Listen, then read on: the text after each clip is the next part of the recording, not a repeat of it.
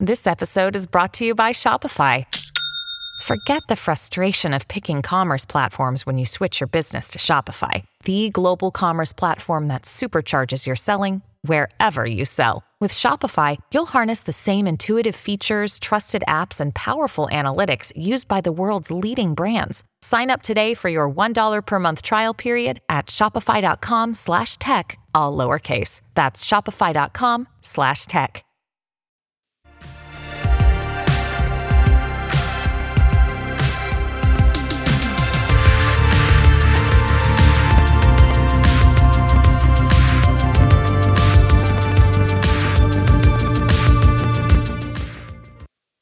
Well, welcome back, everyone, to a special Loaded and Rolling Enterprise Fleet Summit edition. Super exciting times we're going to have in this show. 26 minutes, of course, standard, but we're going to have two guests coming up. The first one's going to be Miss Debbie Sackman, Senior Product Manager at Skybits. Going to be talking about trailer maintenance. And then later on in the second half of this segment, we'll be having on Ken Evans, founder and CTO of Connexial, talking about the tech stack within fleet operations. So exciting stuff as well. If you are watching this live, check us out on YouTube. If you happen to hop in, well, we're going to have this up on YouTube, Apple, and Spotify as well. So keep an eye out for that. But without further ado, we're going to bring in our first guest, Miss Debbie Sackman, the folks at Skybits, trailer maintenance. Debbie, exciting times, especially in terms of telematics with trailers. It used to be you just kind of sent them out and dealt with them later. But, tell us a little bit about diving in. What is going on with the telematics aspect, and why is it that we're using it more for trailers now when we traditionally were worrying about telematics with the tractors? Hey, Thomas, great to be here. Thanks for having me. Great question. We're really starting to see a little more activity in the use of trailer telematics in maintenance. So let's start with the why. So why does having trailer telematics help with maintenance? So we all know that fleets need to complete repairs in a timely manner to maximize safety, compliance, and to operate efficiently. Yet I really am constantly surprised at how many fleets don't use mileage data to make any PM decisions. And this kind of oversight can really cost fleets and drivers time and money. So how do trailer telematics help with asset maintenance? So first off, fleets can use any newer, good quality GPS tracking device on a trailer can capture mileage, and then you can use that mileage in multiple ways. For example, setting automatic either email alerts or reports when trailers cross certain mileage thresholds that need a PM. You could use geofencing alerts to notify the right people when trailers that need that PM cross the geofence, so that you can get those assets routed and taken care of before they head out the door again. And then lastly, but also related, is around balancing trailer utilization by monitoring mileage. So, we've looked at scatter plots before where we will see fleets that have some trailers that have a ton of mileage, and then you kind of have your average, and then there's some down here that are hardly moving around at all. And by looking at that information and kind of doing some balancing there, you can therefore kind of extend the life of your asset, and then also make sure that too, if you choose to PM based primarily on time, then you're not overutilizing an asset and potentially causing a safety issue. I think that's really interesting, the point you brought up in mileage versus time. Typically, it's like every 6 months, every year, just bring it in. But using the telematics data now and the mileage, you could tailor it to each trailer, and maybe one that's getting used a lot, we can bring it in more. I'm not wasting money on staff and taking the trailer out for underutilized trailers that could probably go a little bit longer, right? Absolutely, right? You hit the nail on the head there.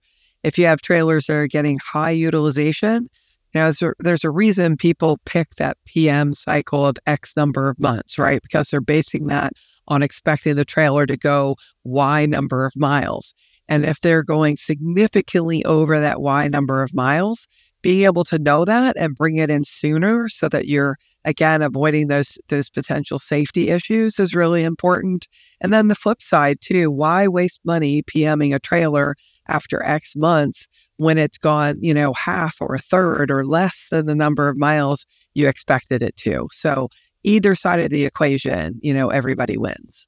And going beyond mileage, I know in terms of especially asset utilization, and not all miles are equal. Your highway miles versus your city miles versus going across the Rocky Mountains. When we're looking at other ways, let's say I'm a large nationwide fleet and I'm putting a lot of different types of miles. What are some of the other things that they're taking into account, or what should we also be looking at when making these decisions?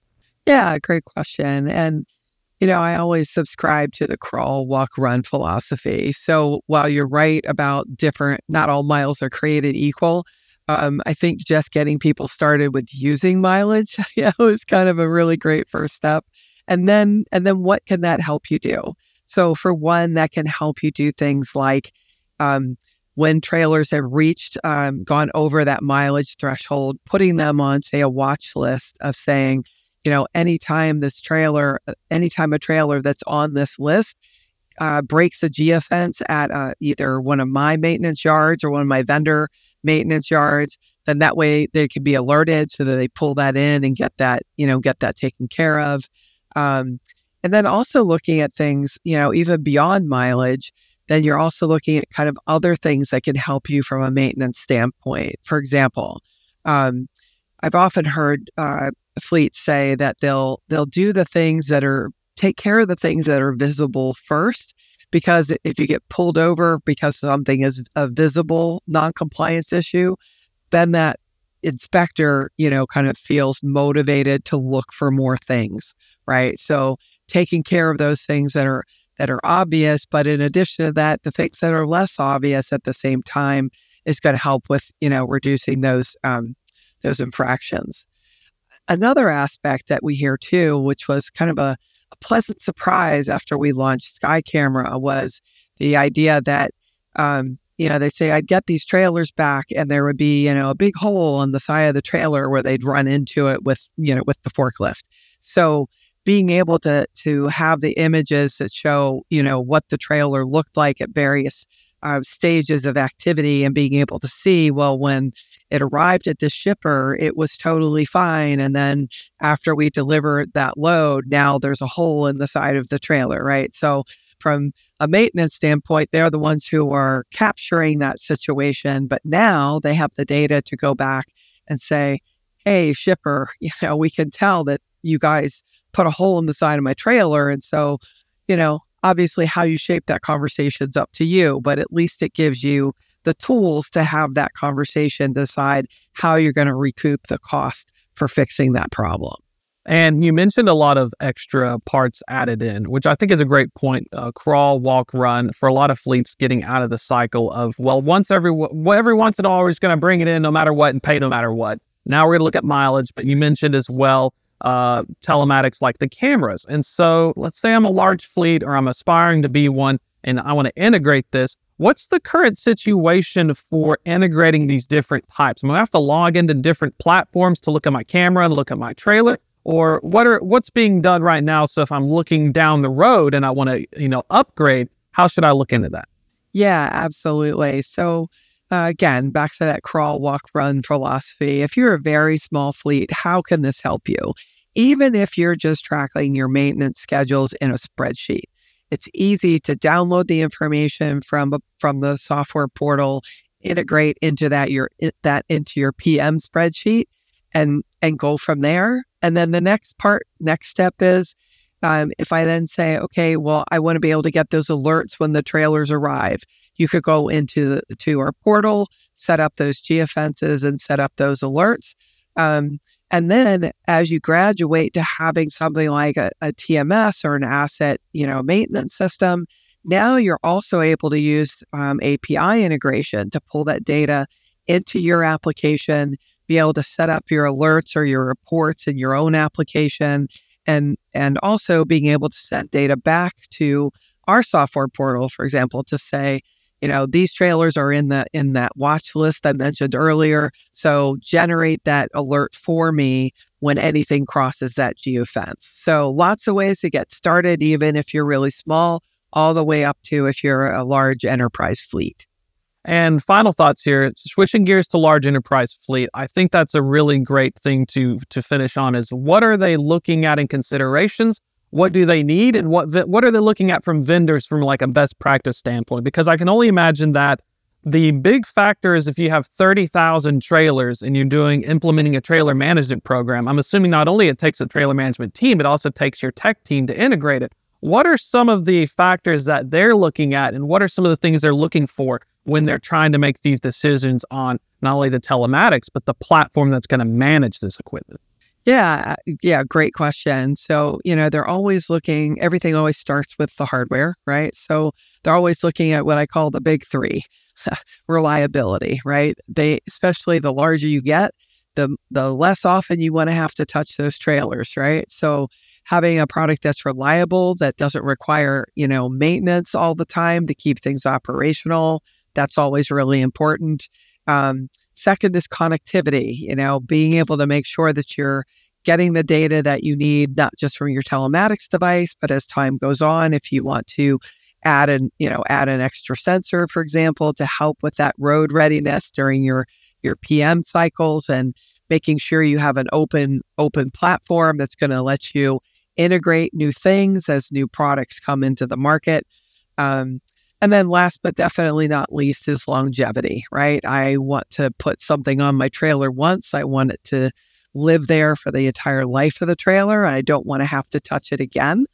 And then being able to pull all of that information into a single platform where I have, one place to go to see my information.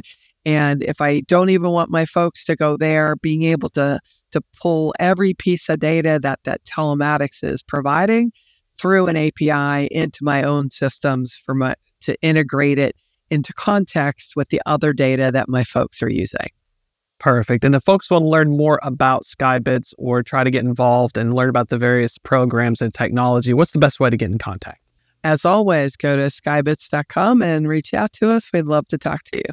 Perfect. Debbie, it was a pleasure getting to catch up. Looking forward to talking again and seeing as well as the tech's getting developed. A lot of fun times now, especially in telematics. Exciting times. Thanks so much, Thomas. Have a great day. You too. We're going to be a quick interlude before we bring in our next guest. So you can check out the folks at Skybits. As Miss Debbie Sackman, Senior Product Manager. Speaking about tech stacks as well, I want to thank our sponsors as well. Torque, TTNC, Trimble, Volterra, as well as our content sponsors. You just heard from Skybits. Our next content sponsor will be Connexial. So perfect segue into our next guest. We're going to be welcoming founder and CTO of Connexial, Ken Evans, going to be talking about the importance of the tech stack. Ken, pleasure getting to have you on and getting to talk to you as well. Yeah, Thomas, really nice to be on. What a great event you guys are putting on to focus on enterprise fleets, and we're really excited to be a content sponsor. So can't wait to spend a few minutes with you here. I'm looking forward to it as well. I tell people it's almost, when you talk about sizes of fleets, enterprise fleets operate in this whole different world. And so I get a lot of questions when I talk to people from small fleets. What is a tech stack? What do you mean by a tech stack? And for them, it could be like a spreadsheet and then they're using an app or something. And so for large fleets, when I came from one, the tech stack literally felt like various departments all coming together to figure it out. For folks who want to know the importance and what is a large fleet tech stack, give us a little quick around the world for some folks who may not be as familiar. Yeah, I would encourage you to think, when we talk about tech stacks, think in terms of layers of systems. Just like if you're going to go out into the cold, you're going to wear layers of clothing, right? So if you think about it, you've got your traditional kind of telematics in-cab technology. So these are systems that help the driver track his information, helps him to know what's going on with the vehicle, and reports key data back to the management system. So you've got in-cab as kind of your first layer of tech in the tech stack. The next layer, you really would be moving up to something like a fleet management system. So this is a system that's going to not only help you manage your people, your drivers, but also manage all the assets, all the power units, all the trailers, any sensors that are involved, and also manage locations, right? So being able to track where all of these assets are and people are relative to location, and then be able to act on it. So you've got the in-cab layer, you've got the fleet management system layer, and then the next level would really be more your traditional load management and execution layer. So this is where a lot of people talk about, quote, TMS systems. That's a kind of a historical term that actually has many different definitions. But basically, those are the three kind of layers of technology. And then I would add a fourth one, which is visibility and capability to share that information. So when people want to talk about their tech stack, the question is, how many layers do you have? How well do they talk to each other or work with each other? And then how does it solve the problem, right? Yeah, and I feel like that's really, it's almost like, when you see the invention of the wheel, then it becomes a cart, then it becomes like a race car, a fleet tech stack. I think for a lot of folks to get hung up on the first layer, which is how do I even manage my assets? Where are they? And then, how do I manage my drivers? How do I manage this?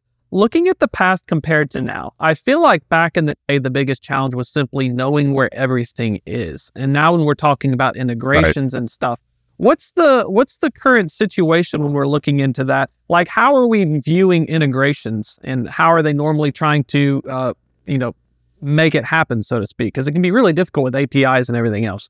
Yeah, so that's a really good question, because what we see is that once you start getting over 100 trucks in your fleet, the real pain comes from trying to do integrations. And so trying to make, say, your in-cab ELD system work with your camera technology, to work with your trailer tracking, and then on up the chain into these higher level systems that are really, where your stuff is table stakes. If you can't do that, it's really hard to stay in business today. So the real questions is, how do I put a stack in place that's easy to deploy, that's affordable and quick to deploy, and I don't have to spend months and quarters trying to figure out how to integrate it to different systems and other levels. So one of the things that really is resonating with our customers, and we have some pretty large customers, some Fortune 150 customers, we're bringing to them kind of a tech stack that it's basically a zero integration tech stack. And so basically they can get in one dashboard, in one view, tools that work in the cab at the fleet management level, executing the loads, and then providing really live-based visibility. And live visibility is a whole different game than, quote, real-time visibility, or what people are used to. Being able to see the vehicle live as it happens with no lag, and communicate live as it happens, and view cameras live as they happen, that is kind of what's available now in these newer tech solutions. And I think this brings in a great thing, that you want to avoid having a disjointed tech stack. And I've seen it where even at a large asset fleet of 5,000 trucks, I didn't always see everything because we had a different piece of tech for each. And it just happened to not be my job to get access to this when maybe I should have. Looking at common mistakes, how to prevent a disjointed tech stack. One, from your customers, and what are the biggest telltale signs that I may have some disjointed problems, and what are the biggest common mistakes people are making when either they have a disjointed one or they're trying to improve it? Yeah, so that's a really good question. So it really does start with a holistic approach, right? So you have to have high quality data gathering, so devices, hardware, etc. But more important than the device is actually the reliability of the chain of custody of the information. Okay. This is where we get into things like edge computing. So if you're looking to deploy or upgrade your tech stack, some of the questions you need to be asking are, how does this technology work when network coverage has a gap, right? Where is the processing actually done that supports the driver? And if you're looking at technology that cannot handle being out of network, that does not work the same for the driver when the network is unavailable, or that can create holes where data can fall through, that's where you need to take a serious look at that. So I would say number one is you've got to look for modern in-cab technology. It's got to basically work all the time for the driver, regardless of network connectivity challenges. That, let's face it, all networks in the U.S. have connectivity challenges. Second, I would say you need to definitely be looking at lower cost, standardized devices to handle processing and input. Particularly pay attention to Apple and its Apple Silicon, which is providing some amazing edge compute capability today. Also, some of our customers use Android, but if you're going to use Android, you need to be buying an Android device that is on the same level of capability as the Apple devices as far as providing compute power. I also would tell people that you need to look for hardware that can be easily installed. So if it's taking you more than 10 seconds to install your telemetry unit, it's taking too long. And if it's taking more than 10 to 30 minutes to install a camera solution, a mesh camera, mesh AI solution, that's also taking too long, because people are used to the legacy technology, which is, it takes me a day off the road or 2 days off the road per vehicle to install this stuff. Well, that's just not acceptable. The last thing I would tell you is that on device, at least as far as device technology level in the stack, you really need to be critically evaluating trailer tracking. You need to be looking at satellite-based trailer tracking, and the device needs to last for the lifetime of the asset it's tracking. In other words, you don't want to pull it in and touch it, every few years to maintain it or fix something. And also, those devices need to be Apex 2 explosion-proof devices, because you never know when your equipment's going to wind up in an environment where it's exposed to some other type of danger. I think that's a great point. I've had anyone who says telematics is perfect should try driving between Utah and the Mojave Desert if they're running loads from California to Utah, because the ELDs will cut out sometimes to sell if it's using an LTE. I think that's a great point. And one of these things is, if I'm looking at in-cab systems, let's say I'm using a very legacy one, the old school one's mounted in the dash and it's from like 20 years ago. If I'm looking to upgrade my stack and I'm looking to try and future-proof a little bit, what are some of the biggest areas in terms of connectivity I should handle? Because I'm assuming everything is bandwidth hungry. If we're having live facing cameras, live tracking, it's going to use a lot of data. Yeah, it gets down to how the system is architected. So the most modern systems now, what they've done is, in the past, the systems you're describing gather lots of data, they transmit it all back to a giant cloud server, they process it all, and then they send answers back, right? That's actually the opposite of the way it's being done now and the innovations that have been made. Edge computing basically takes all that processing power and moves it out to the edge, out to the compute device in the cab. So basically think of it as, hey, I have this inside the cab in the form of an app on one of these super powerful smartphones. So the benefits of that are, not only can I use standard hardware that performs a lot better, we're seeing customers, particularly with Apple hardware, we're seeing customers that are giving 7 years plus useful life out of their devices, whether it's an iPhone or an iPad. And that's a pretty high standard. And if something goes down, it's easy enough just to replace. So, I think that's a big part of making a good decision for the long term, is choosing the right compute partner to do that. But that processing on the edge is really kind of what covers that situation you were talking about. Your example was Mojave Desert. Mine is, I used to drive from Wichita, Kansas to Knoxville, Tennessee, and you'd go through the middle of Missouri through the Ozark National Forest, and they have a 1G network. ELDs don't really work in that environment. So basically, that's part of what led to us developing this robust move the server into the app process where everything is happening on the edge. And provides huge cost benefits. You can process a ton more data, and it's actually much more secure as well because it's a decentralized compute system. I like how edge computing is now quite literally the leading edge. Kent, about to run out of time here. If folks want to learn more, get in touch, or learn more about Connexial as well, what's the best way to get in contact? Absolutely, Thomas. You can reach us at Connexial.com, Konexial.com, or you can call us anytime. We're happy to talk to you. That's one of the things we get really high marks for from customers is we answer the phone and we do a good job communicating with them when they have an issue. So you can also find us on Amazon under the My20 brand of telematics. So if Connexial's too hard to remember, just Google My20, you'll find us. Perfect. Ken, thanks so much for your time. Looking forward to seeing the tech. It's moving from the cloud into your hand. It's awesome stuff. Absolutely. Thank you so much.